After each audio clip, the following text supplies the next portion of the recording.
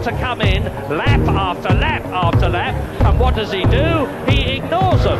A committee meeting about it. Stick it on and send him out. Just get it through the bus stop chicane, George.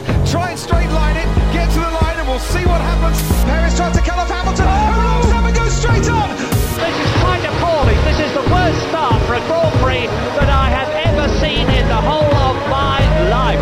What is going on here in Jeddah tonight? Ladies and gentlemen, welcome back to Unqualified. This is Graham. G is back. You'll be happy to know that the soundboard is very much not back this week after some pretty strong feedback from our small but mighty dedicated listener base, who thankfully does not send us that feedback through public forum. We really appreciate that, guys. So we'll be saving and resting your ears. Hopefully, we'll be giving it a different type of pollution this evening. Gerald, I got to say, I severely underestimated the excitement that we were in for on Sunday. We had flags in the air, cars in the wall, and dingoes on the track.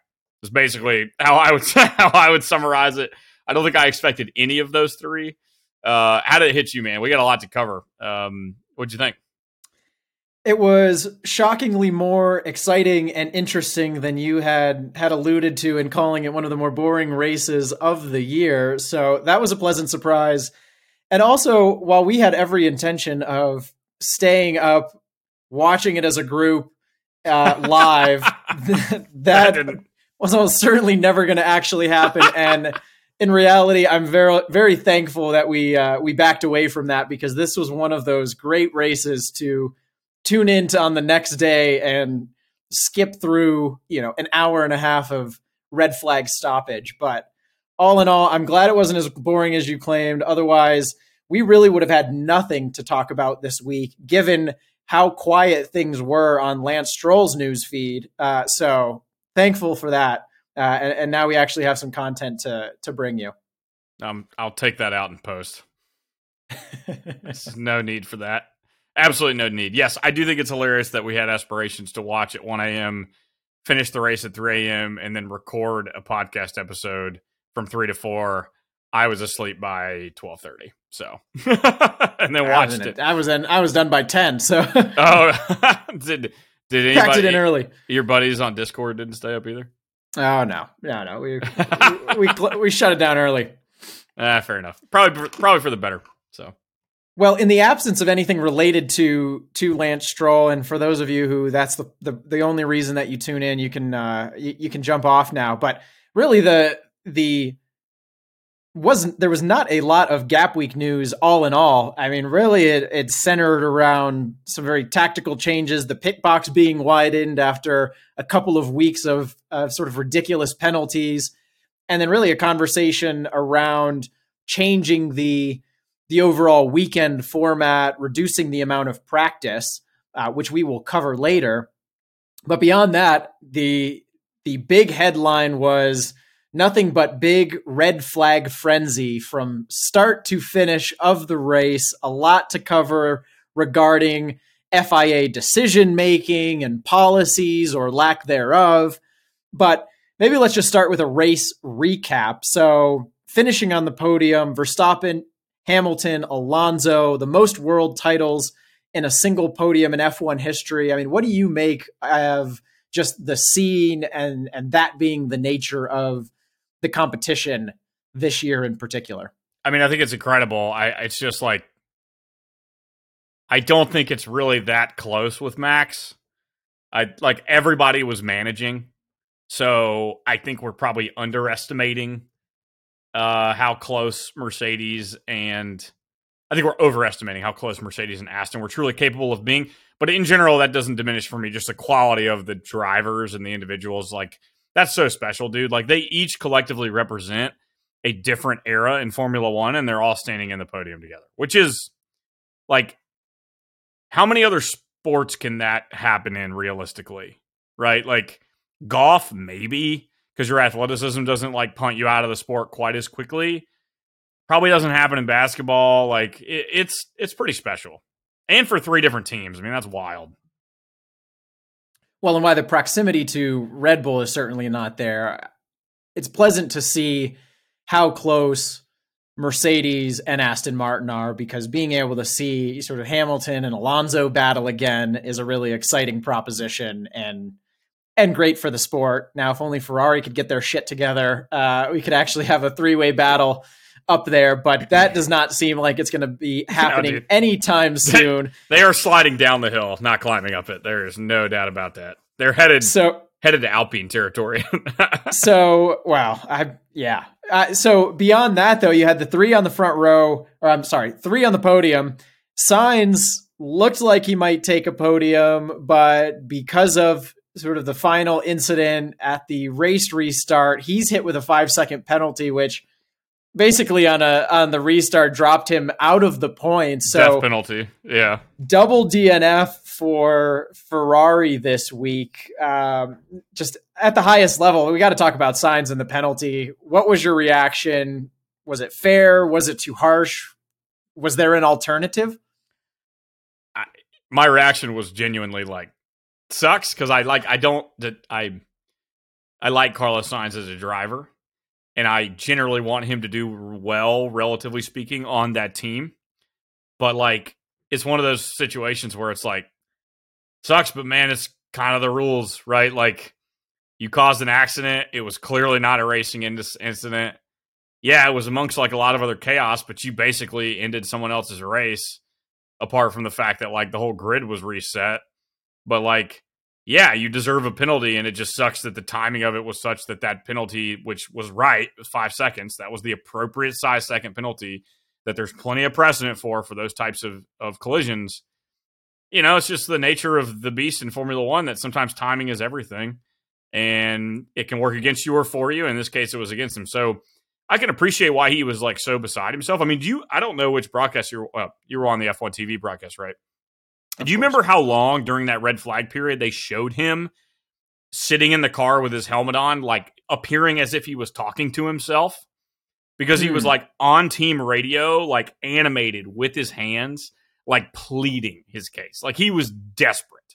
And I get it, right? And he went straight to the stewards afterwards. Like, I don't fault him for any of that, but like, that's just how the sport works, man. Like, sometimes you do a not so terrible thing, but just at a really terrible time. And that's, that is what it is. I actually think the stewards got that one pretty bang on, if I'm honest.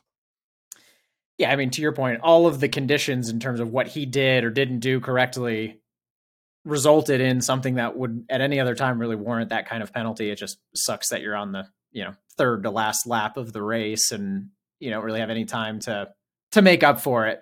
So yeah, I mean, and I think you saw something, a kind of a similar thing with Perez in in qualifying, where, he botched qualifying largely because you're not taking into account. And this is one of the things I think is most interesting about the sport is like the need for the driver to take in both all of like the immediate actions that they have to take, but also the macro circumstances, right? For Sainz, it's a recognition of, yes, you want another position or two here, but you also need to finish the race. And totally, you can't blow turn one. Where similarly for Perez, which we'll talk more later, while he did have braking issues, it's also something you knew about throughout earlier practice sessions. It's Q1, like the tires have taken a long time to warm up. Like all of these things should be data points for you to adapt exactly the actions that you're taking in that situation. And unfortunately he didn't do that.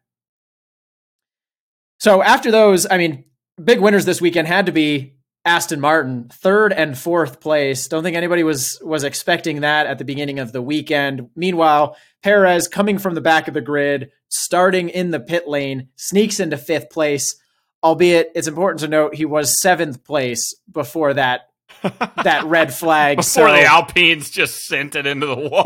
Yes. And so we'll talk more about whether... Sorry. All right, he's eager to use the soundboard, folks. He's sort of that was natural. If I do the impression, then nobody can complain. Sorry. We'll talk more about whether or not that was really an adequate performance from Perez. And then rounding out the points was Norris, Hülkenberg, Piastri, Zhou, and Tsunoda. So several folks who have not seen points before. Piastri getting points in his home race, Hülkenberg nabbing some.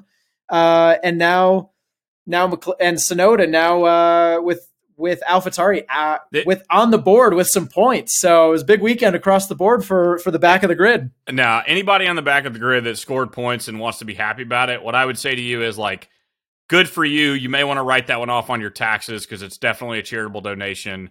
What can you? 12 cars finished the race, Gerald. Like how much can Oscar Piastri really celebrate being in the points when 12 cars finish the race? Like, well, I mean, and that's really the not position indicative of true car performance. It's not. It's just survival, which is like half luck. Yeah, and while Norris and Hulkenberg were on track for the podium anyway, Piastri, Zhou, Sonoda, I believe, were not, and so yes, lucky enough to sneak in there.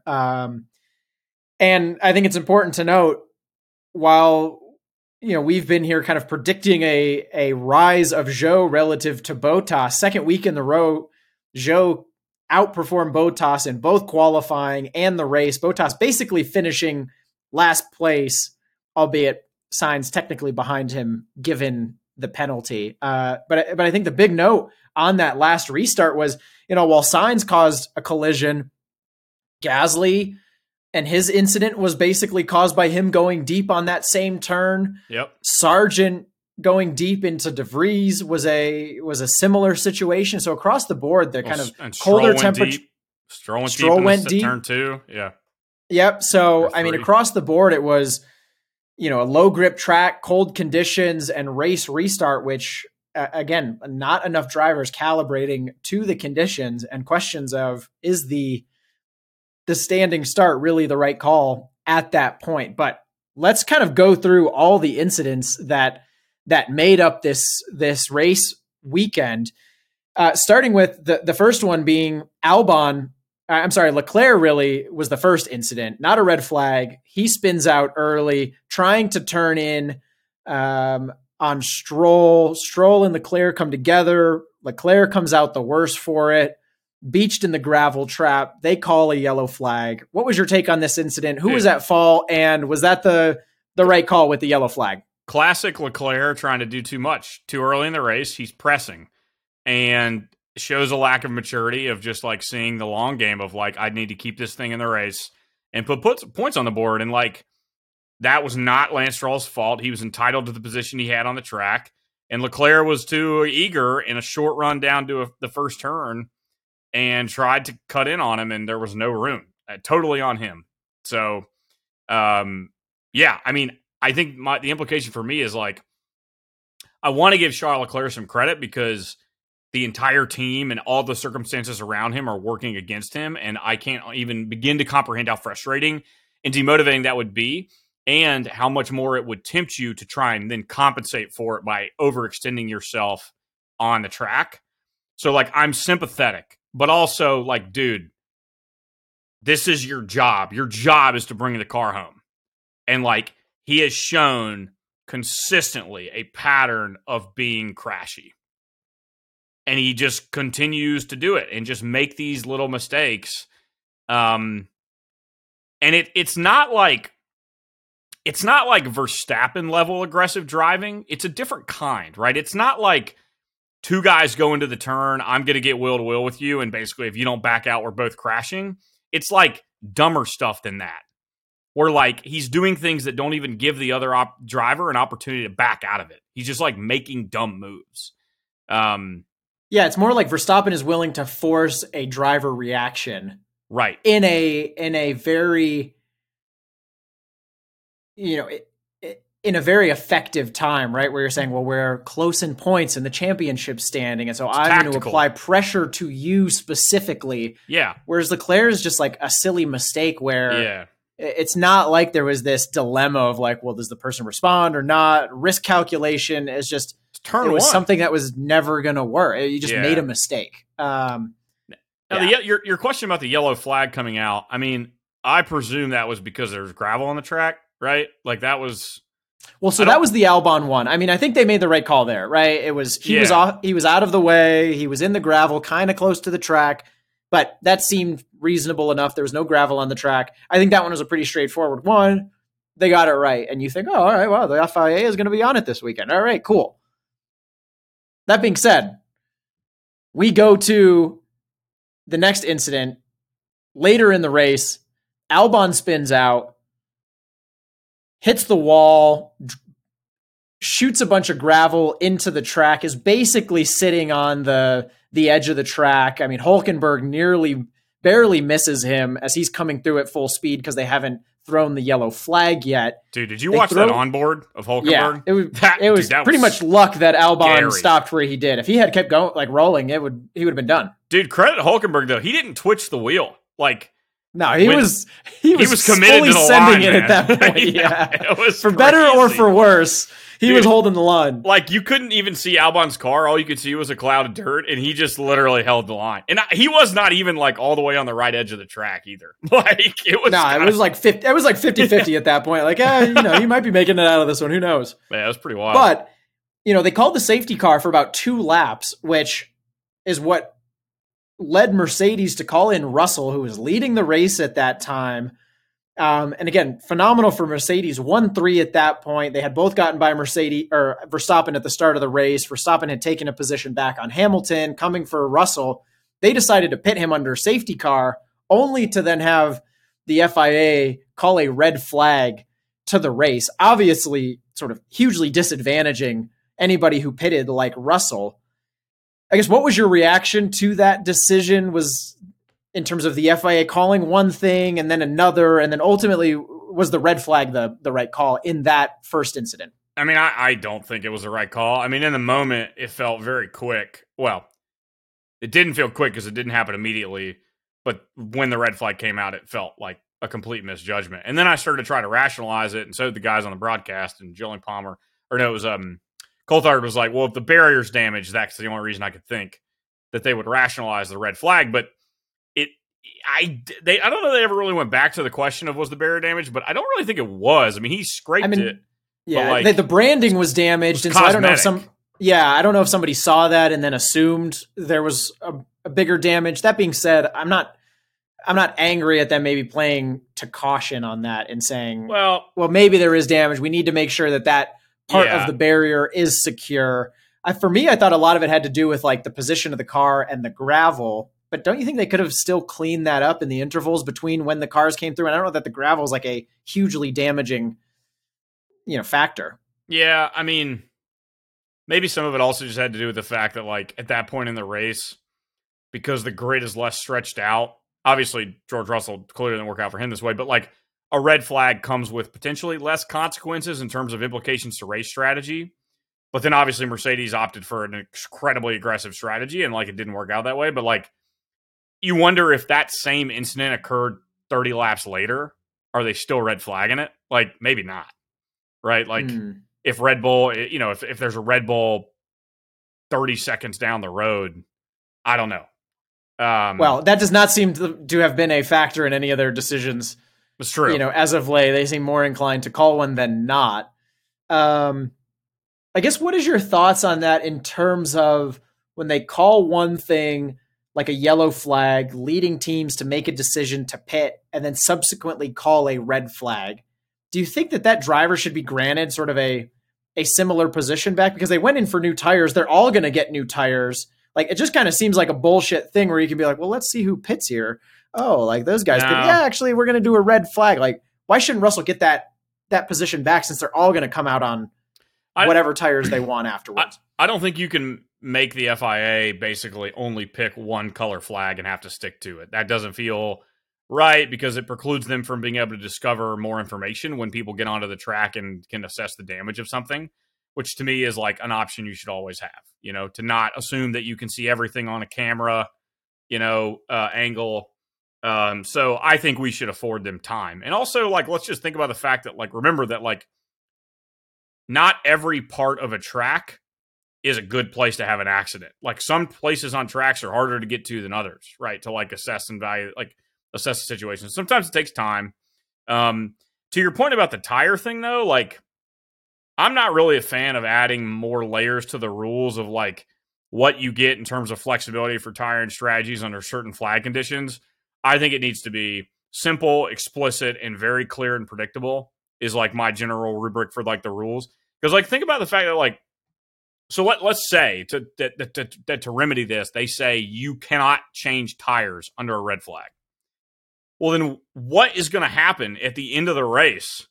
Like when they red flag it and guys are on 25 lap old tires and they try and put them in blankets and then do a standing start at the end, then you're going to have like 5 cars finish a race. So like, I don't really think the alternative is workable. This kind of comes back to just like and maybe I'm just a little bit of like a pacifist in my point of view on this, but like timing is everything in this sport. And sometimes timing F's you and sometimes timing crowns you. And whichever side of a red flag you're on, it's kind of is what it is. Like George Russell.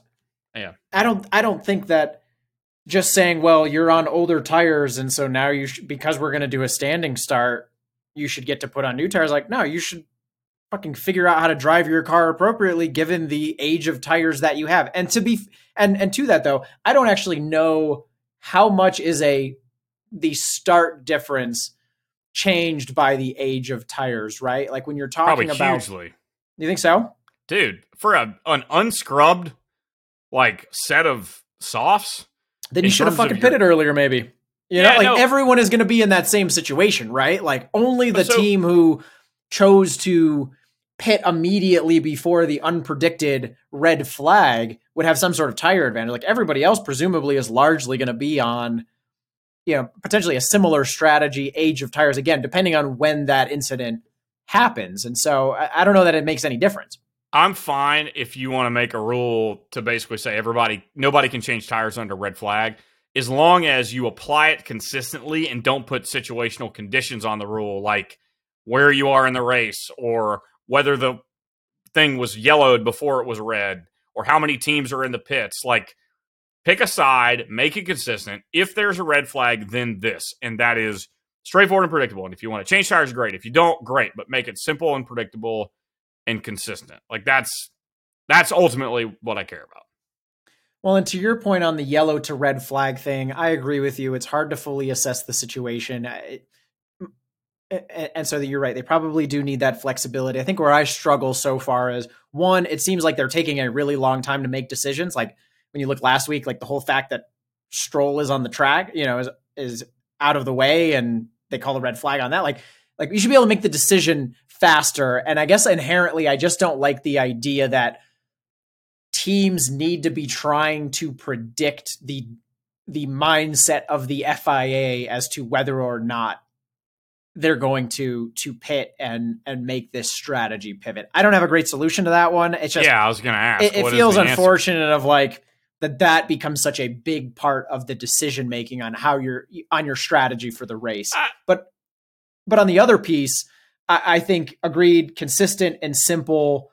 I don't actually really care about the tires one way or the other. I kind of like the idea of you having to stay with the tires, but I also like the fact that they're calling red flags because, you talk about the end of race stuff, which, just to cover off on that, right? So that was pretty early in the race with Albon's spin. And then you get Magnussen hitting the wall, largely unforced. Maybe you say Zhou was forcing pressure, but Magnussen just sort of ran into the wall. That was like an accident you see on a video game, dude. Like just what a was noob this guy thinking? Going long. Tank slapped it. Didn't even lose the rear. Just like hit the wall. Like you didn't even see it was there. So he hits the wall, causes a bunch of debris and a wheel sitting on the track. And then the final red flag was basically after the chaos, after that restart, all of those red flags having a standing start. All that to say, I generally think that you could stick with the same tires, right? Because you're still holding those teams to whatever strategy they were executing at that time. I think the big mitigating factor is stopping the standing start and going back to a rolling start after the red flags, right? After you see the Magnussen incident, if you want to call a red flag, I totally agree, because otherwise that race is ending under safety car, which, to be consistent with my position in Max's first championship winning season, I would rather have that race finish than have it end under a yellow flag. And so I like the idea, certainly with a limited number of laps, regardless of the incident, calling a red flag. But this race made it clear that if you're not going to take into account all of these conditional things like the track, the surface grip and the temperature and all these things, then it's safer to just say, let's do a rolling start. It removes some of that just like chaos of drivers being able to pick up 3 or 4 places on the grid when they were 7 seconds behind the driver in front of them before. And you prevent sort of these massive crashes and additional incidents. And I think you just mitigate kind of what was a shit show in the last 3 races of this race, which took an hour and a half. Like, fuck that, dude. I'm glad I waited till the next morning to fast forward through all those shenanigans. Hey, man, you're 100% right, and there is no counter argument to the fact that a rolling start is the fairer way to do it to the drivers and the teams. But it ain't putting fans in the stands, baby. Like, give me all the chaos. And again, I'm going back to my. But is an hour and a half delay of a race a better? Like, I mean, that doesn't make the experience better. And then you have these controversies of Sainz and Gasly and all this shit. Like, I think it. Yeah, I don't know. I fast forwarded through it. I was watching I was watching the. But if you were watching live, if you're at the race, like, I just think who gives a shit. I mean, F1 races are already shorter than the average sporting event anyway. So, like, what does another 30 minutes matter? Like, that's not necessarily an argument for those other sporting events either. It sure beats the hell out of watching I'd rather watch the F1 pit wall during a red flag than an entire MLB baseball game. Than probably the World Series, honestly. That's still more compelling. I don't know. I don't know that baseball is a fair comparison of all the sports you could have. You might as well pick golf. Don't at me with this red flag dead period BS. I'm like, I'm not here for that. But I'm fine with it being a rolling start. But again, just take a position and be consistent. If you want to bias towards standing starts, that's fine. And I would say I don't agree with Toto Wolff on a lot of stuff. He was very fair and pragmatic when he was asked a question about this in his post-race presser. He was like, I don't care what we do. We just need to know that if the whole standing start thing is now the standard, we need to know. Everybody just needs to know this is the way it's going to be, and we'll adapt. But, like, the inconsistency is what drives people insane. Like, if drivers know that, like, in the last 10 laps of a race, any incident above a super minor one is going to be a red flag so that we can finish under green and finish racing, great. That's the expectation. You can say it's not fair, and that's perfectly valid, but you can't say that it surprised you. So, like, just be consistent. And that's a problem. They just haven't been consistent with it. And they also haven't, like, released an explicit position, right, on this, like, desire to, like, finish under green flags and how they're going to go about achieving it in certain scenarios. So just be explicit and be consistent. I'm fine either way. As a fan, I think the standing start is, like, pure chaos, and I love it. You know, and it's not like I wanted Max to lose off the line. Like when of course I didn't want him to blow it. And like the best odds for him not losing that race was to get a rolling start. But like, God, I loved the just like Joker card it through on the outcome of the race. I thought that was awesome. So then you would agree, right? There's been a lot of debate of, is the FIA making decisions simply to promote the drama of the sport? And as you 100%. Kind of justify your position, it sounds like, yeah, we're going to do a standing start because of that reason. However, so fine, take that position.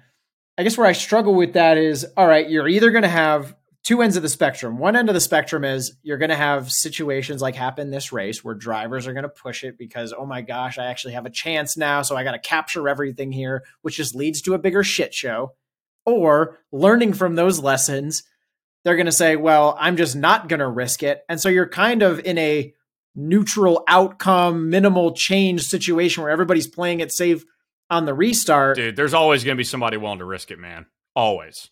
So do you think that do you think that gives more integrity to the sport of, hey, we've raced 56 laps up till this point and I've been getting my ass kicked, but now out of this random chance because Magnussen fucks up, that like I could pick up 4 or 5 spots here. Like, why are we even watching the whole fucking beginning of the race? I could give a damn about the integrity of if you're defining integrity as like what's good for basically like the philosophical like North Star of racing, I could give a shit about that. I just need it to be consistent and fair. Like consistency is fairness. I don't think that this I think you're casting this notion of making decisions primarily motivated by what's good for the entertainment product is unfair to racing. And I fundamentally disagree. This is an entertainment product. Like, that's what it is. That's why the sport is owned by a media company who specializes in inter-effing-tainment. Like, it's an entertainment product. So, yeah, I actually, if they're not making decisions about race structure that are in the service of the fans, I'd actually be extremely concerned. When you do it inconsistently, that's what's a disservice to racing, because you don't allow teams to have a reliable framework for knowing how they are to compete. That's what's fair to racing. And that's what they're not doing. But I don't think it's that hard of a solve. And I don't think in doing so, if they choose to prioritize chaos and action on the track, I don't think that would be unfair. And I think you could extrapolate that into the whole like yellow flag versus red flag decision, right? Totally. Because I think if you knew that, again, you're not going to be able to specify every situation, but to know that, like, if you could define it to the point where you said, if a car is within X feet of the white line, we're going to call a red flag because of the risk. If there are significant parts of a car, like a tire, that are in the track, we're going to call a red flag, right? Like, whatever those are, you would have been able to look at that situation and said, Albon's car is pretty close to the other edge of the track. They're probably going to red flag it. We're not going to bring Russell in at this point, right? So to your like framework, at least being able to provide as much consistency and granularity of how you're making those decisions allows them to be able to look at the same data, understand the rule set, and then make an assessment as to whether or not it's going to fall under X or Y scenario and how they're going to respond. And your points earlier about feeling like it's tough for teams to design strategy around randomness that's inserted by the FIA. If you just would be consistent, that's going to help teams design strategies around what you choose to do. Like, you just have to be consistent. That's it. And remove some randomness from it. But like, yeah, if in doing so, you try to create and manufacture more close racing, I'm all for that, man. That's why I freaking tune into this stuff. Like, I was so pleasantly surprised by the entertainment value of the track changes they made. I think we're going to get to this, were fantastic. The racing was super close. The pack stayed close. Like, I mean, and we didn't even have guys like, there was like, pit stops were completely a non-factor. Like, there were no interesting pit windows in this race, and it was still just like incredible. Like, I was glued to my iPad in bed at 7 a.m. So I'll return to the overall quality of the race, but with corporate ownership, Liberty Media, and F1 being an entertainment product, are you saying that you might reconsider your portfolio allocation if they go to a rolling start? Is that going to degrade the entertainment value and therefore the cap value of F1 and Liberty Media? Or is that more of a tactical trading decision rather than a long-term strategy? Liberty Media is not worried about their return on the margins. They've already got a 4x multiple on this investment. So like, if you're looking to invest now, you're too late. Yeah. No, I think those guys are straight, but look, again, rolling start, fine. I don't care. I'd rather finish racing. Yeah, sure. Would it be slightly less entertaining? Yeah. But at the end of the day, I just want to be consistent. That is my guiding principle. And to your point, the FIA just needs some clear, non-complicated guiding principles about how they're to approach the stuff that people can rely on for a full season. Like, that's it. And it just is like so unnecessarily ambiguous and inconsistent, and just based on the mood of whoever the hell's in the booth that day is what it's what it feels like, right? Like, you just get a totally different personality of the FIA every week, it seems. Like, and that in part has to do with the revolving nature of the stewards and director, right? Where, versus a singular person every track, every race. And so it almost becomes even more important that you have a common set of guidelines as detailed as possible by which to make decisions, so that you further sort of remove that subjectivity. Well, you talked about the track overall. So it sounds like while you were pessimistic pre-weekend, track changes in terms of removing one of the chicanes, 4 DRS zones. It sounds like overall you were happy with the quality of the racing, and those improvements have paid off. Dude, how could you not be? I mean, what's the high speed turn in the in the sector 2 that Perez had threw like 2 or 3 crazy ass overtakes on? It's like a very 12? gentle chicane, right? Like where you're into right? that left-hander. Yeah. Dude, the fact that guys were throwing overtakes into that turn, I mean, this race used to be a snooze fest. When the turns were slightly lower speed, they didn't have those DRS zones, the cars couldn't follow. I think you could make a case, and the jury will be out till the end of the year on this, but like, I don't think there is a track. I think Australia officially wins most improved player via combinations of track changes and also just being a track that was well suited for the changes to the cars to accommodate better racing. Like, yeah, they made all the right decisions. Do you agree with the whole 3 versus 4 DRS zones? Was it overkill, or do you think it actually led to better overall race quality? It might be a little overkill, but I think if I'm trying to change the policy to affect the quality of the racing, I'd rather start by maybe potentially overdoing it rather than underdoing it. So I can't really fault them for it. If they throttled, I don't know that they need to remove the 4th zone, but maybe shorten the 3rd one is kind of my takeaway. But dude, I don't know. I personally didn't get the feeling while I was watching it that like the overtaking was too easy or fake. Like, you had some DRS trains out there. I mean, the only way Perez worked his way through the one he was stuck behind was by throwing himself up the inside of the highest speed chicane on the grid. So, like, I literally, like, my butthole was just like he did it like 3 times in a row. You're like, oh my God. Like, so you even and he looked a little ragged a couple of them. It didn't look like totally, dude, like, totally in control. Dude, it was close. If your rear end steps out on you, you are taking yourself and the guy on the outside of you out at 150 miles an hour into gravel. Like, that is like as high risk as you can go. And the only reason he was doing it is because, like, it's not like he has all these other opportunities on the track to get through a DRS train, even in a car that has that much of a mechanical advantage. Like, so I guess I can't look at the way the race transpired and say it was fake, like that the racecraft was fake. It didn't feel that way, like it can sometimes. Yeah, I think you totally nailed that one.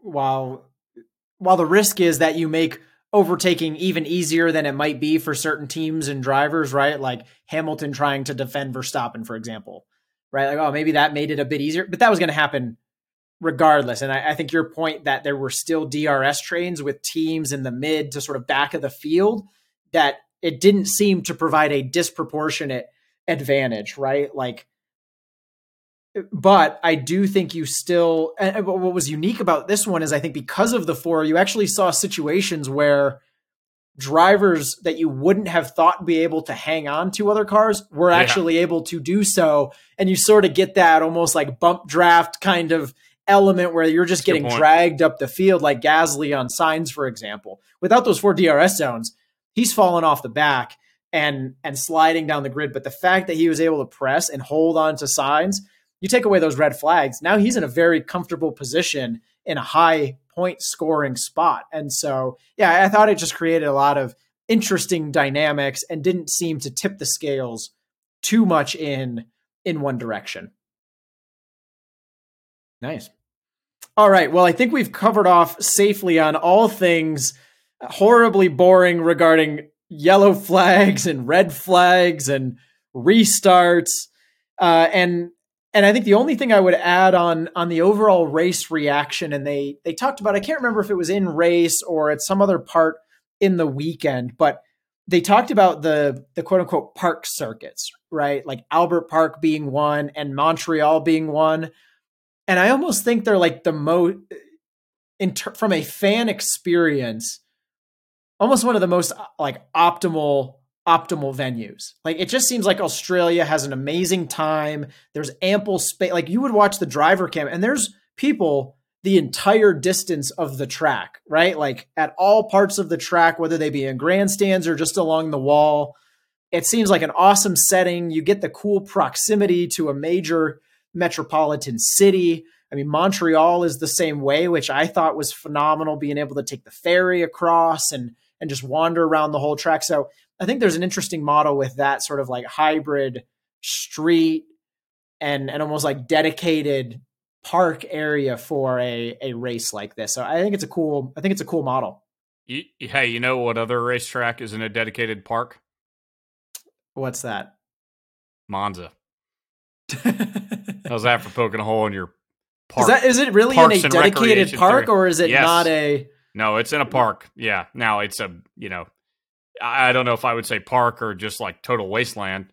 Well, I guess that's the difference, right? Is a lot of tracks are just in the middle of nowhere with a massive expanse, whereas it's not Albert Park is a road where you'd go around the lake and you'd see the coast and all of that thing. Like, I don't think Monza's like that. Albert Park is as if you had put a race in Central Park in New York. And that's exactly how Montreal is. It's sort of this island park that they've also, used sort of like the ring road. I don't know that Monza really constitutes that same sort of like park dynamic, but I also think that might have to do more with host country challenges rather than it's just a personal thing. Sort of ecological design. Yeah, no, I like it. A little personal. You have a little personal bitterness there that I don't necessarily feel. I don't personally like to drive the Australian track on the F1 game. If I'm honest, and aren't most circuits anti-clockwise and this one's clockwise, so it's like it biases towards like more right-handers than most circuits. It's a little bit unnecessarily narrow just in general, but that just comes with the territory. I don't really like the drivability of the track still. I still stand by that, but the surrounding area, if you're like a city planner looking for like a good place to host a Grand Prix, I fully agree. Like, you couldn't really do any better than that in terms of accessibility and beauty and room for hospitality, transportation. So might have to add that one to the list of tracks to awesome. Visit. Yeah, plan a little Australia, New Zealand trip around the race. Dude, every single time I watch a race now and they show overheads of the hospitality areas, I immediately start looking. I'm like, how long is that line for the bathroom? I wonder. How long is the line for water? And I in Australia, it was clear to me. It's like, oh, dude, they put on a hell of an event. Everybody looked like they had space. They were super comfortable. Everybody that wanted a beer probably had one. I just resented those mother efforts. Oh, Canada? 0 lines for the bathrooms, and when you wanted to buy a beer, you could use human currency. So it was great. I can't wait to get to Miami, man. To redeem that. It just can't wait. Yeah, you got to get that bitter taste out of your mouth, man. That can't be your final race memory. Yeah, wash it down with some caviar. However, as I look at our listener statistics, I am still so overjoyed that the Monza episode is our most listened to episode. Just to know that as many people as possible have gotten to participate in your pain and suffering is just a bit of a high point. Well, do me a favor. Let's maybe recap the teams and not recap my pain and suffering anymore. Be great. Well, with that, I think we've covered a lot of ground already, but let's quickly touch on the teams. Red Bull finishing 1st and 5th, well on track to satisfy your prediction of most runaway points this year. Before you go any further on Red Bull, can we address the insinuation you made at the very beginning of the podcast to try and diminish Perez's performance in this race? I want to make sure you don't gloss over that. Were you going to hit that point again? Because you seem to insinuate that you thought what he did wasn't particularly impressive. Oh yeah, that's the number one question. So finishing 1st and 5th, Perez coming from the back of the grid, finishing 5th, albeit probably should have been 7th. And really put in that position. He struggled. Really, both drivers, interestingly, struggled throughout the practice session. Verstappen with sort of like gear shift issues. Perez with braking issues. He went deep on that same turn where he ultimately sort of DNF'd out of qualifying multiple times in the final practice. Did so in qualifying. Back of the grid start. Made it to 5th. Did you think that was a suitable performance, especially when you put it up against some of the return drives that Verstappen has had of late and the sort of fanfare that has been granted? And if so, why? What was the race last year Verstappen started? Did he start in the back in Singapore?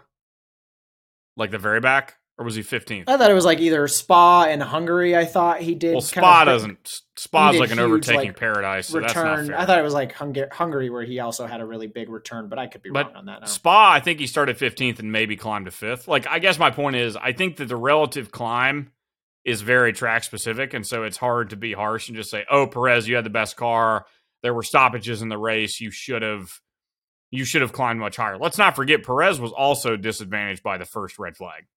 Like, I was going to say, the flag's actually disadvantaged him in terms of continuing to bunch the grid and get him caught in multiple DRS trains throughout the race. Well, but it also caught him on the wrong. It forced his first pit stop to be very poorly timed because he pitted under the first yellow for new tires, and then immediately the advantage of that pit stop was diminished by the red. So, like, I think it's a little bit harsh to say that he should have climbed higher. Like, I think he did all he could do with the cards he was dealt. And also, going back to my point about him in turn 12, he was absolutely putting his nuts on the line to get through the DRS train as quickly as possible. And you can't say he didn't do it effectively. So, like, I think he deserves some credit for that. I mean, Horner in the post-race press conference was literally like, for a minute there, I think he forgot he had children. Like, I think he made the entire pit wall, like, kind of, like, cinch up a little bit. Like, and I don't know that he's really known for that. Like, you know?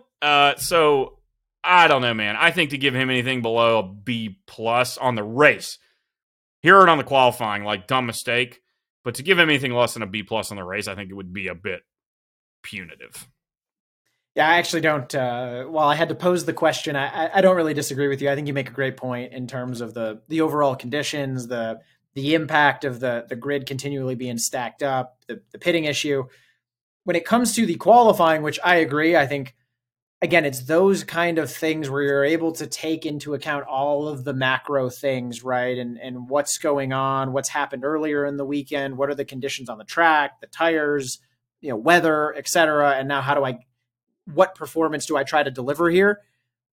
Given the fact that they did have to change parts and have him start from the pit lane, do you actually put that much blame on him, even for the qualifying incident? Or would you chalk that up largely to more of a mechanical issue and he's kind of off the hook for that one as well? It's possible, but I think for me to say that, like, his sending it in turn 1 and qualifying was because of bad brake bias, like, brake by wire failure, like, you're purely speculating. So, like, yeah, I hope that that's true because I want to believe he's going to come back and win in Baku in 3 weeks and be leading somehow be leading again in the Drivers' Championship. But, like, I don't know. Like, he's, Perez has never been immune to the occasional just, like, brain fart,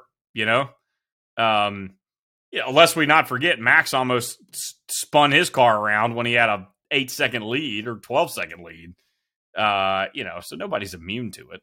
Well, and I think that what's different there is it just seems like Max is processing more information because even in his post-race, and again, maybe this was just a rationalization or the explanation he gave, but, he talks about the fact that, like, yeah, it could have been worse. I could have locked up, but this could have happened. And so, yeah, I decided to go deep. I knew I had this much time, right? Like, it's almost like he's able to process that all simultaneously, where while I would give a lot of fault to the mechanical factors, I guess I would have still expected Perez to put a time on the board, knowing just how much buffer he has. And even if you put one time on the board and you were 20th, like, at least you had a time on the board and finished the lap because you went conservatively enough, given all of those factors, to put a time up. And he just didn't do that. And it's, to your point, it's those just occasional things where they're enough that you're able to create the contrast of quality of drivers where you just put Max on that one step higher, because even when he makes a mistake, he makes a miraculous recovery, which just almost like totally offsets it, right? If he spins, gathers it perfectly, and is back on his way. And so, I think it's just an interesting contrast point between the two. You want to talk about drivers that can process information, though? I will say that there are none more impressive than Fernando Alonso. Well, let's get to that. Aston Martin. Yeah, please. Take it away. Well, no, I just, like, literally when Fernando got hit, spun, Sainz hit him after the last standing start, hit him, spun, and then races immediately red flagged. He comes on the radio in about 5 seconds, recalls the Silverstone incident where there was precedent. like literally it's like as if he's like a lawyer and he just like has these books in his head and he knows which court case he needs to go reference like immediately. And he was like, Silverstone said the year, and he was like, they reset the order because they didn't finish one sector. Like, like he's like, you need to get on the horn with him right now. I mean, it's like he's literally like an attorney of like Formula One, like race precedent, and his ability to like compartmentalize the emotion of the situation that just occurred to him on the track and then think like very logically and linearly is like insane. Like, and that has to just come with experience, right? Yep. But he happens to be a guy with experience who still has the twitch and like the racecraft that most oftentimes leaves you in your late 30s. It is like special. I'm becoming a massive Fernando Alonso fanboy. I know a lot of people are this year, but like, can I just say I was on this block in the preseason? Like, at least, you know. Well, the compartmentalization is one thing, but yeah, I agree with you, right? As much other stuff as you can put on autopilot because of experience, it sort of frees up the capacity to think about those things. But yeah, it was quite immediate. It seemed where he had sort of, like you said, ran through the case precedent and and legal rules to determine what the outcome was going to be pretty confidently, and he nailed it. If you had to pick one driver, put aside your personal allegiances, if you can. I don't think that's really possible for you, but put them aside. If you had to pick one driver on the grid right now to basically listen to their team radio and only their team radio for an entire race, who are you picking? Oh, man. Purely based on the entertainment value. No. Okay, well, so that's the thing is it depends on what you're gauging by. And you're saying purely entertainment value? Yeah. I mean, again, I think it's a little bit different, right? I would say Max because of the explicit nature of it. I think Alonso because of the personality. I think Hamilton because of the mix of just how talkative he is, but also like the sort of misdirections that people claim he often plays. Dude, and then Yuki if you're just for like a little bit of a rage fest. So I think I don't know. I think it's hard to say. I think you got to be able to switch. I think the more you can get all of them on like a simultaneous feed, the better. And that's when we plug this week's sponsor, F1 Multiviewer. Are you not getting enough from your standard everyday broadcast? Yeah. Anywho. Shitty YouTube TV subscription. I had Ted reach out to me. He's like, you guys got was that Icy Hot sponsor real? And I was dude, like, I was like, fuck no, dude. You think we're on the map like that? Dude, I had several people ask me about that. Kind of makes me wonder. Well, never mind. Which actually makes me proud of my my ad read voice, and we clearly nailed the whole mirroring a real ad. So your ad read voice is exceptionally more pleasant than your actual real voice. It's pretty wild. Well, I've considered actually just changing my regular voice into my ad read voice, but I feel like we're late into the game at that point. But if you really think that, I can work on that.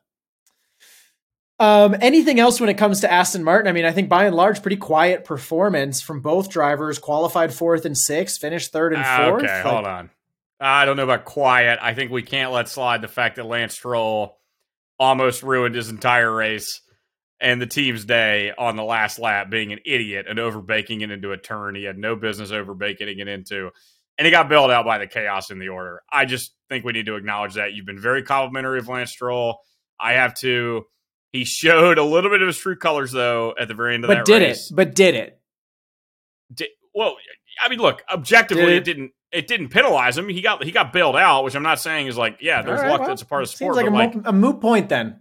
I don't think it's moot, but point taken. Anything else to add? I want to make sure that got acknowledged because I knew you were going to gloss right over that.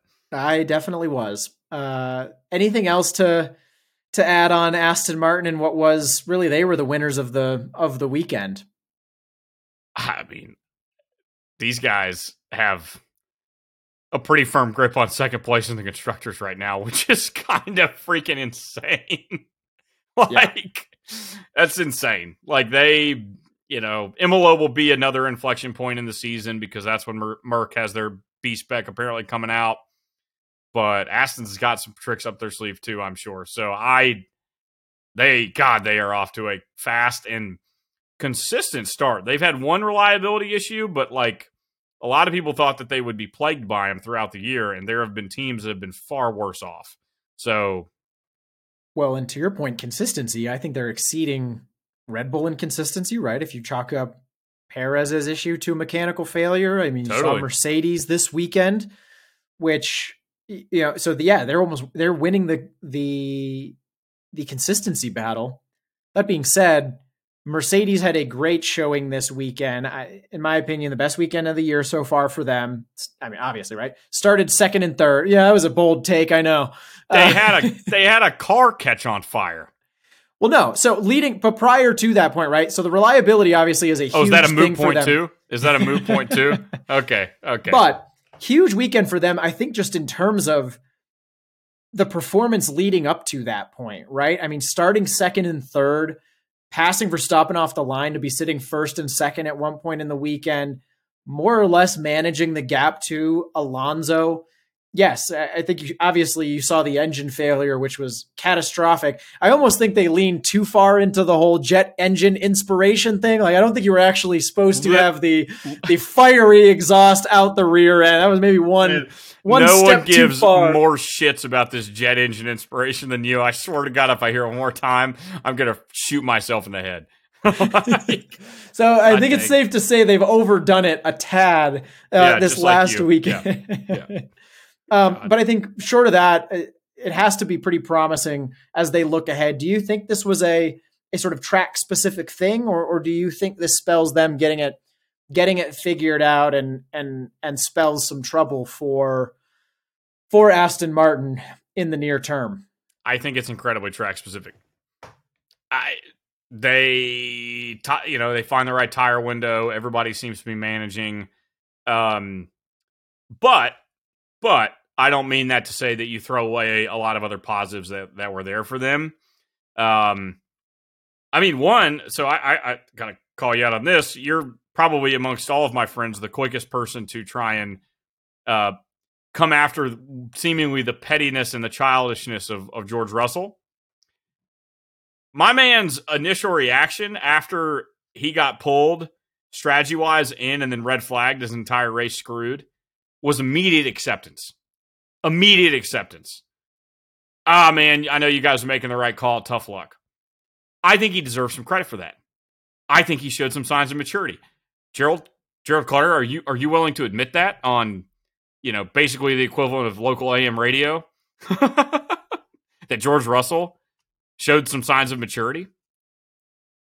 I've also never seen somebody smile so big at their own level of self-accomplishment out of anyone else on the grid. And so his decent qualifying performance, you would have thought he was elected president of the world. So hardly the most self-absorbed guy on that grid. Give me a break. He's the one with the most he's the one with the most shirtless photos. So I think there's a high correlation.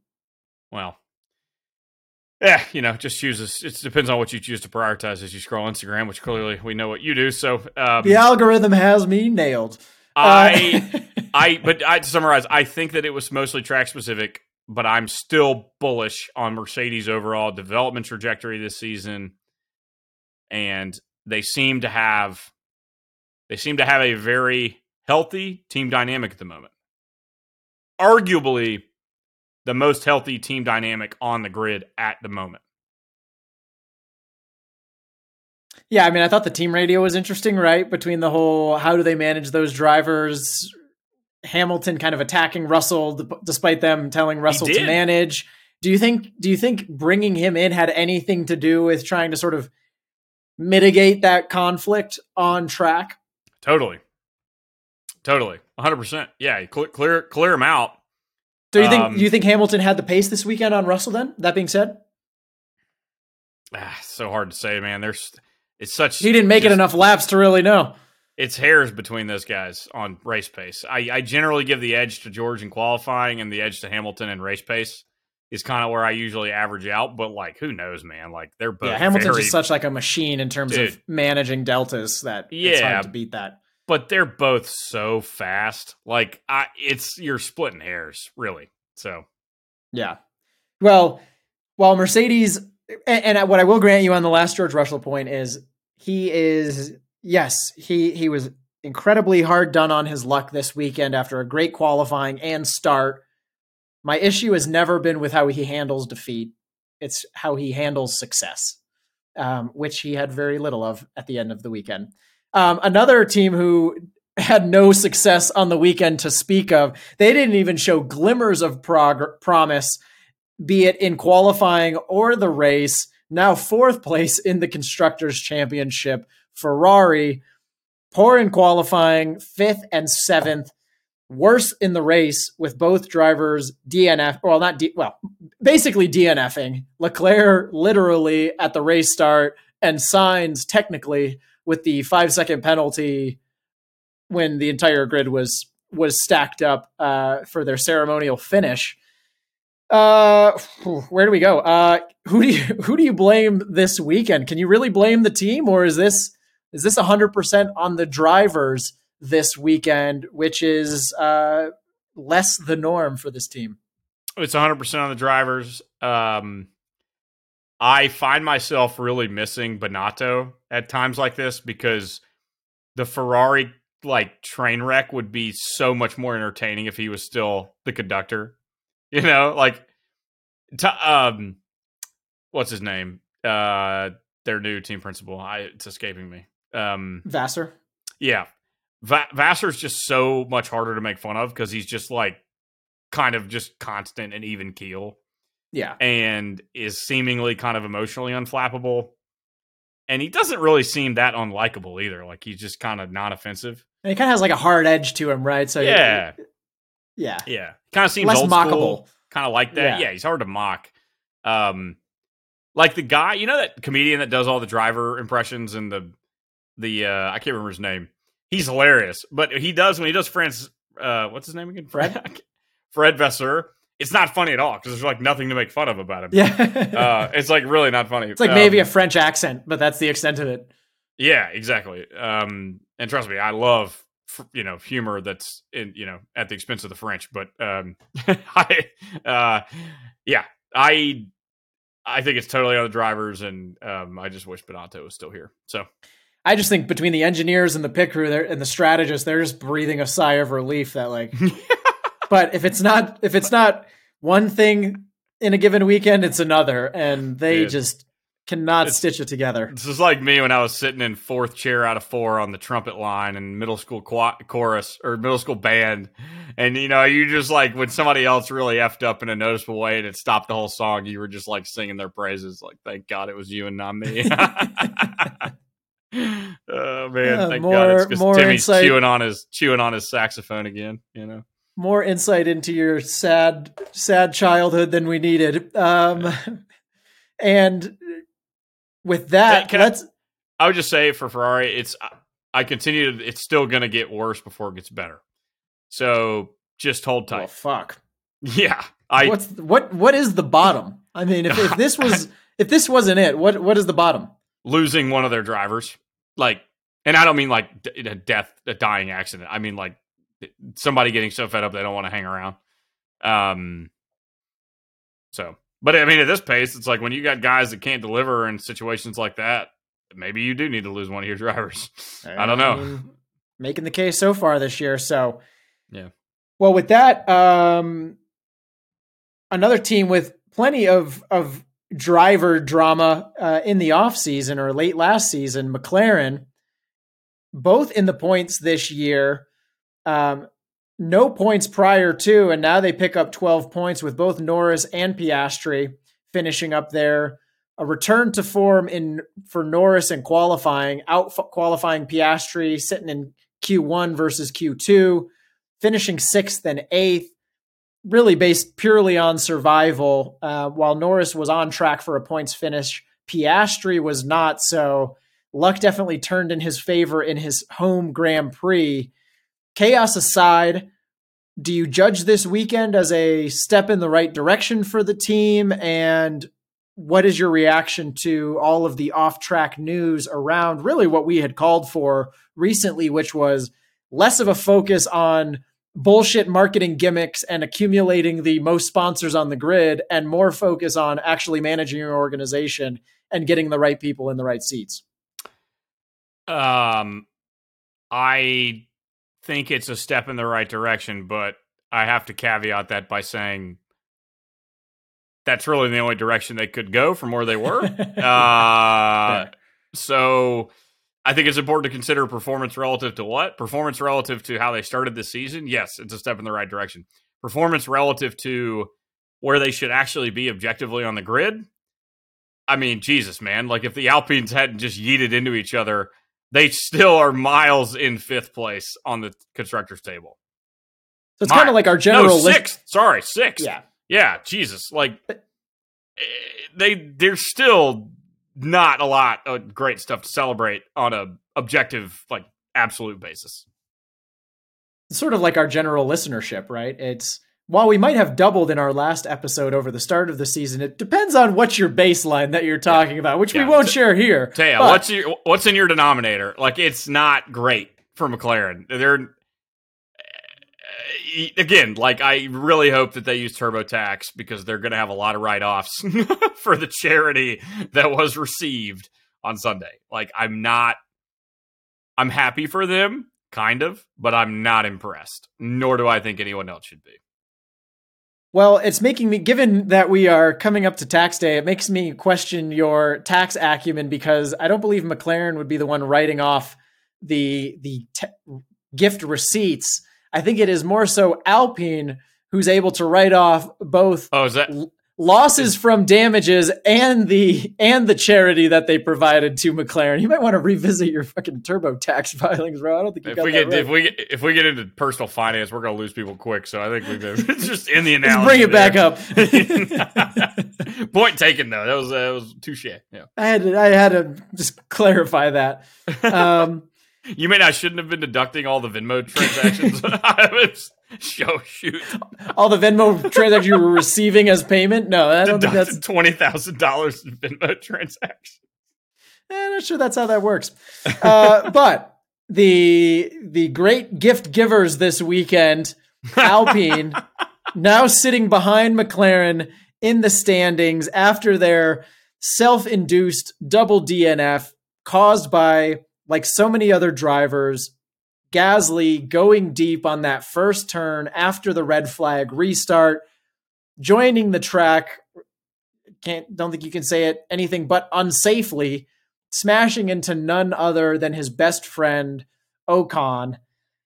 Look, I think it was an interesting, a sad finish for Gasly after what was a great race, holding on to the back of Sainz that entire time. And what was for Ocon a bit of a recovery drive. Well, not really. He was in 10th, so at least a points finish. But I mean, what was your takeaway? What gloating do you have to offer, given their demise this weekend? Père Noël. Were you just checking Google Translate on how to pronounce that? Or otherwise known as Santa Claus in French. The Santa Claus team, the team of benevolent gift givers. Oh, Gerald, this made my weekend. It made my race. Seeing two cars come into each other and take themselves both out of the points after Gasly, I would say, arguably had one of the best races of his career, aside from maybe Monza 3 years ago, whenever he won. Oh my gosh. I will give credit to Ocon for not, going fisticuffs in the team room afterwards or in front of the cameras. Like, he seemed very level-headed about it. Gasly, took one question after the race and was like, I'm not in the headspace for this, man. Like, get me out of here. Yeah. But you know that I generally despise this French team. I wish nothing good upon them, and it was really great to see. If there was one team I could pick to have this happen, I'm certain there's nobody I wanted more than Alpine. But they would have been basically tied with, very close to Ferrari in the standings, totally, and well clear of the rest. with McLaren sitting back at, 2-3 points they would have had. So yeah, I mean, it was a big, obviously still super early. This is not going to decide the championship, but it was a big swing and has got to feel like shit for them. And especially in a race where Gasly, he even struggled early in qualifying, right? But then sort of just pulled out the right laps at the right time. Whereas Ocon, was out qualified by him, blame traffic. But still, I mean, Gasly needed this and, couldn't bring it home. So that can't do much for the confidence. They're in a dark place right now, and I kind of hope they stay there. Couldn't ask for more. Yep. Well, with that being said, they are just one singular point ahead of Haas, who put on the map this weekend by Hülkenberg, bringing home 6 of their 7 points. Look, I mean, as a standalone performance, you have to give him credit both throughout qualifying and the race. I mean, in qualifying, starting 10th, held his own throughout the race. I mean, you didn't see a massive fall in his standing throughout the race like you did in the previous race. And in terms of comparative performance with his teammate, I mean, even pre-red flag, he is gapping Magnussen hugely, an entire qualifying session between them. And then on top of that, Magnussen DNFing in the final 3 laps, largely unforced. So reactions to Hülkenberg overall, and we have to make another callback to how is Mick Schumacher looking these days? Well, yes, agreed. But also what I'll say is everybody last year, 2 races in, 3 races in, could love nothing more than to talk about, is Mick doing enough? Is Mick doing enough to deserve a seat? Is Mick doing enough to deserve a seat? Look at K-Mag stepping in and just going to town right from the gun. When are we going to start asking whether Magnussen's doing enough to deserve his seat? Now. Yeah, I don't think he is. Like, dude, to your point, he's getting gapped substantially. I don't know that there's a bigger gap between teammates on the grid right now, aside from maybe Albon and Sargent. Like, but that you can easily default to rookie, but I wouldn't even put that up there. No. This guy Magnussen, well, I don't want to say he got Mick fired. I think Mick hitting the wall got Mick fired, but like, correct.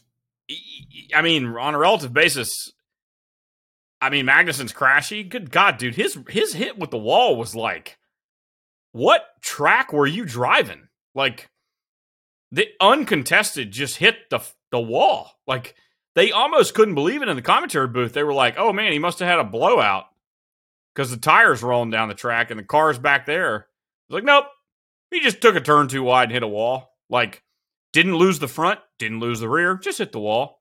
Like, that's the type of stuff Mick was doing last year. So, I mean, I don't know, man. If Gunther is serious about his sink or swim culture, it's time to start scrutinizing K-Mag, in my opinion. I don't disagree at all in it, and I don't even chalk it up to the crash. I think it is purely on pace in qualifying, and then, yeah, did they converge in prior races? Yes, but they weren't in this race nearly to the same degree, and so, he's got to definitely step it up. We'll return to the sort of Albon Sargent debate in one moment. Next team, Alfa Romeo. I mean, again, not much to say. They're a pretty quiet team on the grid, and I think I said it already, which was second week in a row, Zhou out qualifying, out finishing Bottas. Is it safe to say that looks like Bottas is checked out this point and more focused on cycling and craft beer and growing a sweet stash?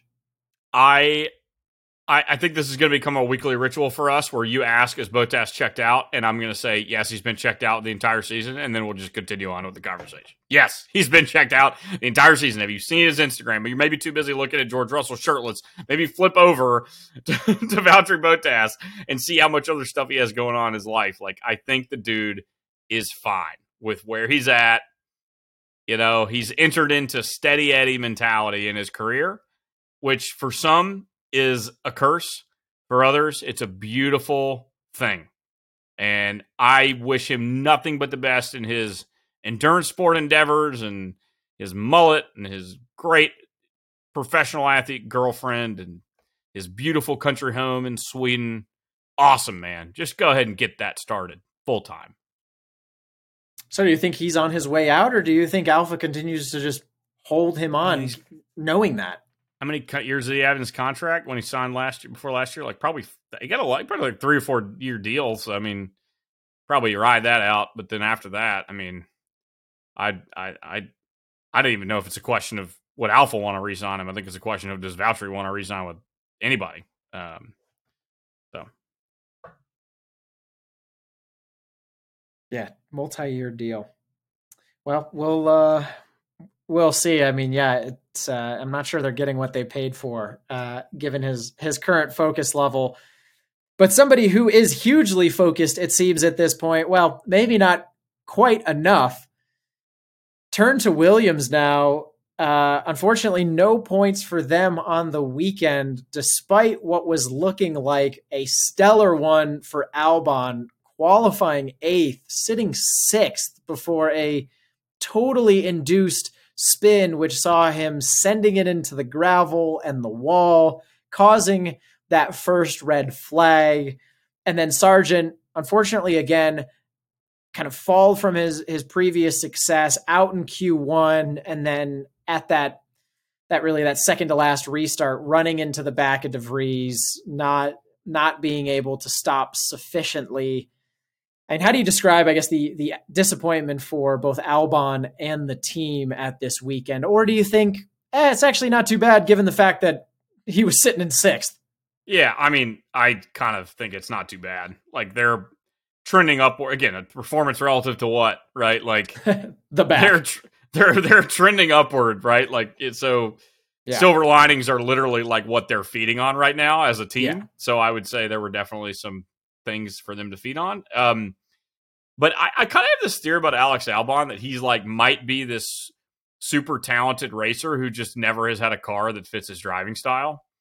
And, he's got a Williams with a super twitch. Honestly, like that Williams looks a little like a Williams, but also like the Ferrari can tend to look with a really twitchy, unstable rear end, and it just like screws guys. Yeah, I don't know if that was like fast. His downshift or like early throttle application or something, but it just seemed to totally break loose. Yeah, like out of nowhere. Like he didn't look like he was doing anything irresponsible.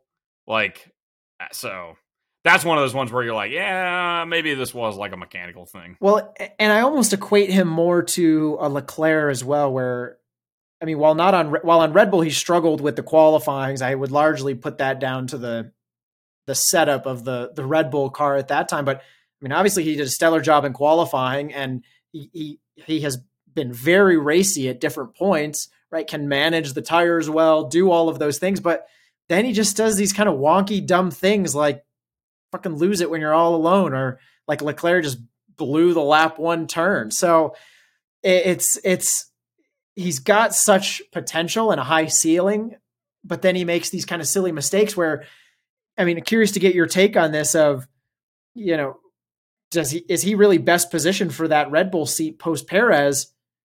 Look at qualifying an early race, you'd say, fuck yeah. Bonehead mistake gives you pause. Where do you kind of put him in that ability to step into that next tier team? With McLaren sucking and Charles deeply unhappy at Ferrari, and also Carlos potentially very unhappy at Ferrari. I don't think Albon is the front runner for that seat at all. Yeah, you think you got 3 or 4 other people, kind of lined up for that? That seat is totally up for grabs. And especially if Red Bull is coming off of a 3-year period of constructors' dominance, they will literally have dealer's choice of drivers, regardless of what contract they're in elsewhere. So, no, I do not think that is Albon's seat to lose. And they might just stick with Perez for the consistency and familiarity, and they're his. But he's the Bottas that team wanted, and they signed him for another 2-year deal. That's also entirely possible. But I think you chalk it up more to circumstantial factors rather than the nature of his performance. I'm not ready to write off Albon as a driver because I think he's more than likely had either bad cars or cars that don't suit his driving style. Jury's still out for him, in my opinion. Yeah, the competition is high. Even as good as he he could be even at his peak. Yeah, he might just end up only being those guys that's like he had a kind of on and off 5-6 year F1 career. When it's all said and done, he just didn't land at the right team at the right time. Otherwise, he could have been a long-term guy, Yeah, like he could have been a Lando He had Norris that chance and life. didn't capitalize on it, right? And yeah. did that sort of doom him to a second-class team for the remainder of his time? Yeah, the difference between him and Lando Norris is that, like, they didn't land. Well, I don't know. That's a tough comparison to make because Albon did land at a seemingly very stable team, so he just didn't cut it. Yeah, I don't know. Yeah, I think I'm having a hard time believing my own argument right now, to be totally honest with you. But anyway, on to Logan Sargent. No, keep selling yourself. I'm enjoying the sort of internal conflict you're struggling with here.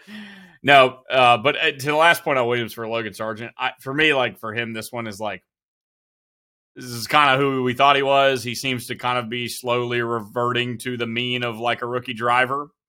Well, he only, like, let's be honest, he really only had that glimmer in qualifying, which he blew.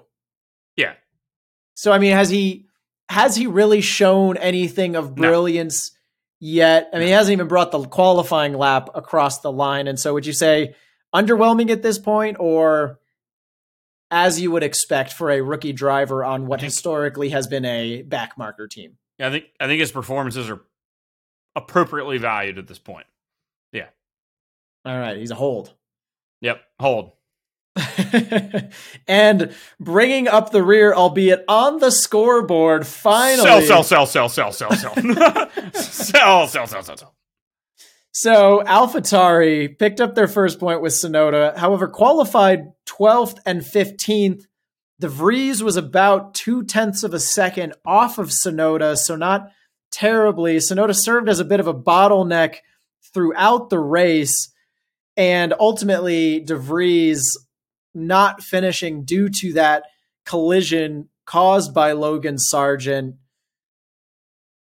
Positives, negatives from the team this weekend? Do you put any stock in the fact that they scored points and qualified decently well, or were they benefactors of Santa Claus Alpine as well, and you still have them sitting at the back of the pack?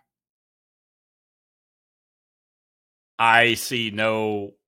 To me, this team is trying to beat their way out of a wet paper bag, and they can't do it. It's like, it's just kind of sad at this point. I don't know what Red Bull. The real discussion is like, is Red Bull going to sell them or not? Like that to me is like, there isn't any compelling on track drama for the rest of the year on these guys. Like, it's just kind of sad. And the reason you hear them not willing to sell is them being sort of pivotal to their engine program, right? As being a sort of guaranteed customer team. Maybe you can negotiate that with a sale that the buyer picks them up as a customer team as well. But so I'm thinking that, at least from other media reports, less than 50% odds on that one, but their performance certainly doesn't help their case. Maybe they merge some of their operating staff, locations, et cetera, take them out of Italy.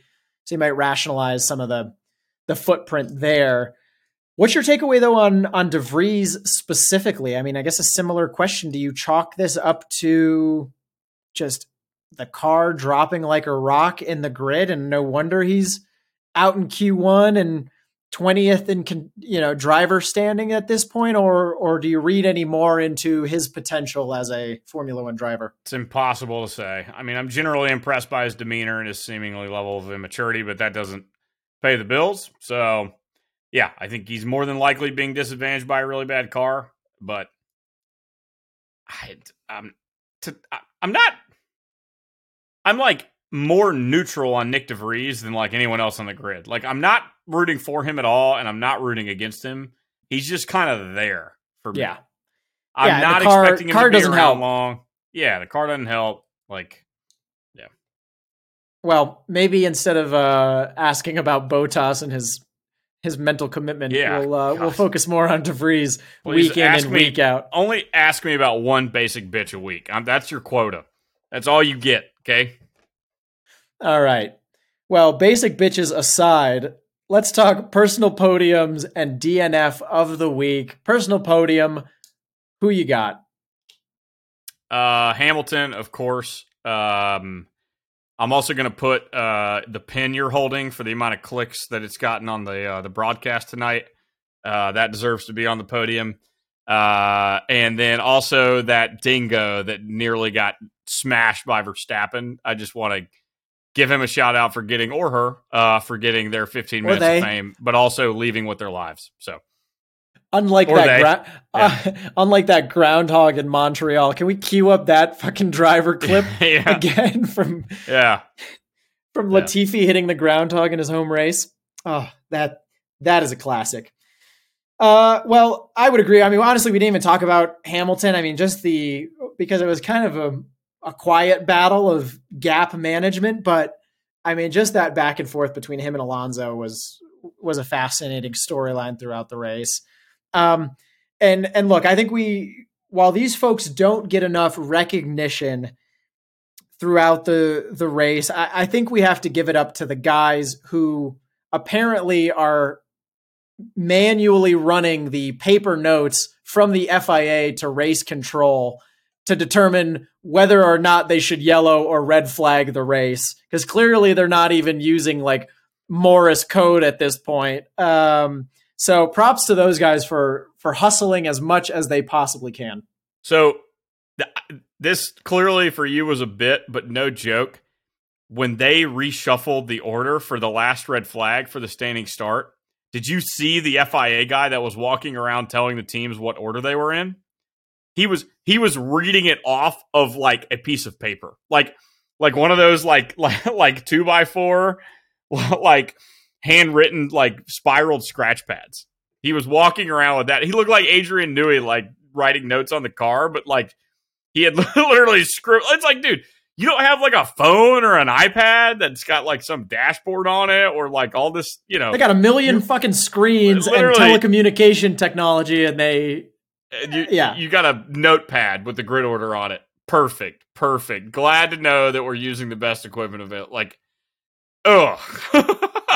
Hey, but those are my kind of people. When the grid goes down, it's those people who are going to keep the show running. Hey, some people are nostalgic about handwritten notes, man. I do not happen to be one of them. So, well, and jokes aside, I got to give it up to. It would have been Albon, but instead, giving it up to Hülkenberg, qualifying, big points for sure. Gap in the teammate, looking good. Yep. All right, for the DNF of the week. I think we already heard some of it, but let's rehash a moment. Magnussen, just for the just unexplained nature of that crash, and then of course Alpine. My first French phrase was obviously Pierre and Noël. I just said it wrong. And then the next one I'd like to offer you is a pave de train, which is a train wreck in French. So. They were so bad they've inspired me to take up French lessons. Wow, that is significant, and this is clearly a show of great worldliness and culture. Thank you for bringing that. Hey, I've been to France more times than you, buddy. Yes, and I'm not sure why, given your hatred. So it seems a little bit hypocritical. For me, it was unsurprising to you. And my anti-authoritarian perspective, the FIA, get the shit together. And then beyond that, Ferrari, and specifically the drivers this weekend, team, strategist, pit crew, you get a pass. Don't fuck it up in Baku. Speaking of Baku, let's briefly look ahead. Graham, I know you are a big fan of this track. Why don't you give me a bit of a flavor for what is to come and what do you expect? Baku is my favorite track of the calendar. It is, I think, the perfect street track because it's wide. There are high-speed sections, a very long straightaway, but also very tight technical turns. I think it's got everything. Some street tracks are just overly narrow. Some street tracks are far too technical and there's no opportunity for overtaking. This kind of bucks all of those trends. So you get the excitement of a grid shuffle with the danger of walls that are close, but it's still a track that's wide enough to be racy. I think it's the perfect track. historically, we always have entertaining races at Baku. You know, everybody remembers the magic button incident with Hamilton 2 years ago when Perez took him, or was that last year? When Perez, no, it was 2 years ago during the Max Hamilton championship fight when Perez took it home. Yeah, the Max blowout that same race. It's a DNF heavy track. Also, like, who the heck knows? How many people in America do you think, apart from the fact that this place has a Formula One Grand Prix, would even know that Azerbaijan was an independent sovereign nation? Like, there is no other reason to think about this country. No offense. I mean, actually, I can't say that because that's a very offensive thing to say. I just hope we apologize to our vast and diverse Azerbaijani listener base. This to me is the equivalent of there being like the coolest football stadium in the world in Green Bay, Wisconsin. It's like, doesn't make sense that it's there. Which is also true. But it's cool that it is, and now that it is, I'm glad you guys executed it so well. There's a castle on the track. How cool is that? Like, literally, like, my favorite television shot in Baku is the camera inside the castle. I know you hate it. It's so classic. I love it. You like try to peer through this narrow window. You just love the fucking castle, dude. You love that shot where they fucking are outside and then zoom through the window to get them exiting that turn. That's your whole weekend. I love this track. There's nothing about this track I dislike.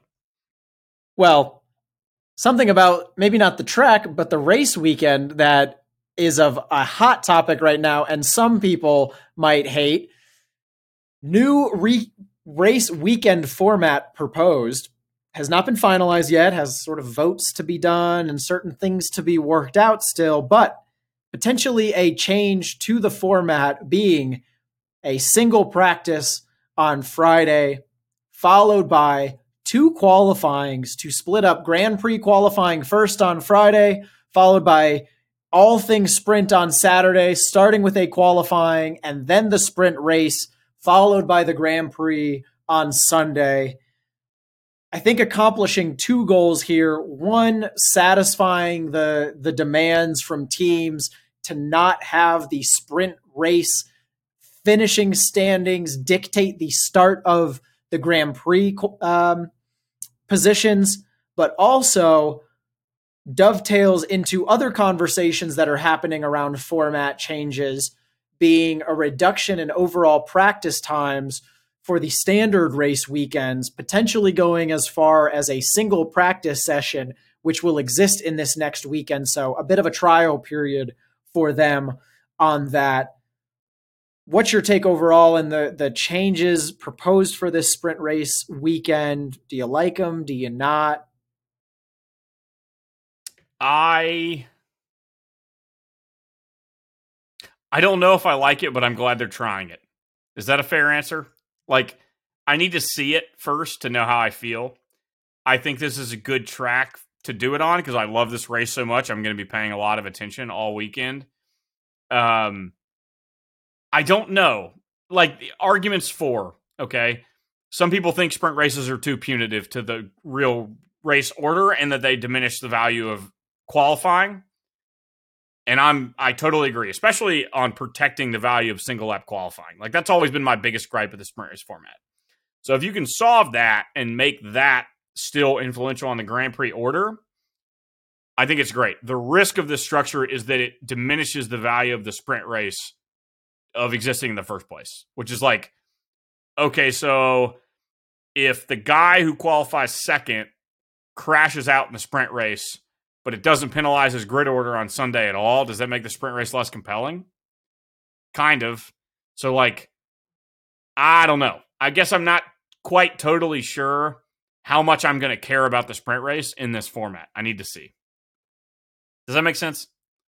Yeah, it's interesting because I would be one of those people who think it diminishes the value of the race on Sunday. But at the same time, in order to do that, unless you have one qualifying dictate the start of both and you basically just have the same starting grid, you kind of need 2 qualifyings. But then that also feels redundant in and of itself. and we won't get to it today because we're already well over time, but I also don't think one practice is enough either. I think you could entertain reducing practice by one, and go 2 practices alone, but it feels like very minimal time, and you're just in such a higher risk reduction mode, right? Like you're not going to be really pushing it in your first practice. You're not really going to be pushing it in the sprint or in the sprint race because, to your point, doesn't matter as long as you nail the Grand Prix qualifying. Who gives a shit about where I finish in the sprint race? It's not enough points to matter. So yeah, it remains to be seen exactly how the teams and the drivers approach the weekend. Now, if you want to give more points out to the sprint race finishers, but then you're risking changing then what's you just have 2 Grand Prix every weekend, so let's race twice. Exactly. And so it's just like, really, do I want a car that only is good on single lap pace to be competitive in the constructors? No, because that's not the point of a effing constructor series Grand Prix season. Like, endurance is fundamentally part of the sport. So, like, let's see. Look, at the end of the day, is Friday more entertaining in this format? Absolutely. Is Saturday more entertaining in this format? Maybe. A sprint race that doesn't influence Grand Prix starting order relative to a qualifying event that does, I'm not sure. Yeah, it's almost like you could just tune in Saturday and like, I don't have time to watch Grand Prix practice and qualifying, and I'm busy Sunday. I'll just watch the mini Grand Prix with Saturday qualifying and practice. Maybe that's part of it, right? Is now people can sort of not expend their entire weekend like psychopaths like us and just say, I got Saturday or I got Sunday. And so you can almost compartmentalize your time a bit more. When you're watching qualifying, like on a normal old like fashioned weekend structure, or if you're watching it on recording, which I happen to frequently because I'm always out and about on Saturdays, do you find yourself frequently tempted to skip through Q1 and parts of Q2? Fuck no. No? Okay, that's just me. Yeah, Okay. I think it's because it has so much weight, and like that's so much of the narrative of like Perez crashing out in Q1, Sargent almost making it through, but not because of this. I mean, that sets the tone for the race. But I probably would on like sprint race qualifying. Like, would I even watch sprint race qualifying? Probably not. Will I watch the sprint at that point? I might check out of Saturdays altogether, honestly. I'm going to tune in on Friday because I could put that on the background reasonably well and then tune in on Sunday. But I hear you. Let's give it a shot. Let's see how it goes for Baku. I think in general, when I'm spouting out buzzwords at work all the time, I like to say things like I'm a fan of experimentation, So I'm going to stand by that. Test and learn. I'm going to just test and learn, okay? I'm going to stand by that. I think I'm pro experimentation, so I'd rather try it, see how it works, and then we'll go from there. Ask me in 3 weeks. I mean that genuinely. And then I'll have a firm point of view on it. Well, fortunately for us, we don't have a say or a choice, and so we will see how it goes. Bit of a gap until the next race weekend. This one kicks off Friday, April 28th. The big gap because, once again, unfortunately for Zhou and all his home country fans, no race in Shanghai again. So that one's off the calendar. So stupid. Like, they're not even in zero COVID anymore. You think health and safety is a joke, Graham? You think safety is stupid? Dude, it is such a... I know this isn't... I don't want to make this political. I'm glad we saved this till the hour and a half mark when nobody else is still listening. I'm not going to go down this block like super deep, but we just can't let it go by just to not acknowledge how stupid it is. And I get that they probably canceled it and then zero COVID was lifted at a point where it was too late to restart it. But like, dude, come on, really? Like, we've moved on. The world has moved on, and you still can't get to a point where you're comfortable hosting an F1 race. Dude, come on. What a joke. Only reason I'm really spiteful about it is because I like that track. I actually think it's a really cool track. It is a cool track. And in the tenure of my F1 fandom, which is post Drive to Survive, I've never seen a race there. Yeah, I've never seen one. I saw a few, and it was always good. It was always interesting. So But with that being said, Azerbaijan next up. See you in Baku. Looking forward to it, buddy. Always a pleasure. Peace. Peace.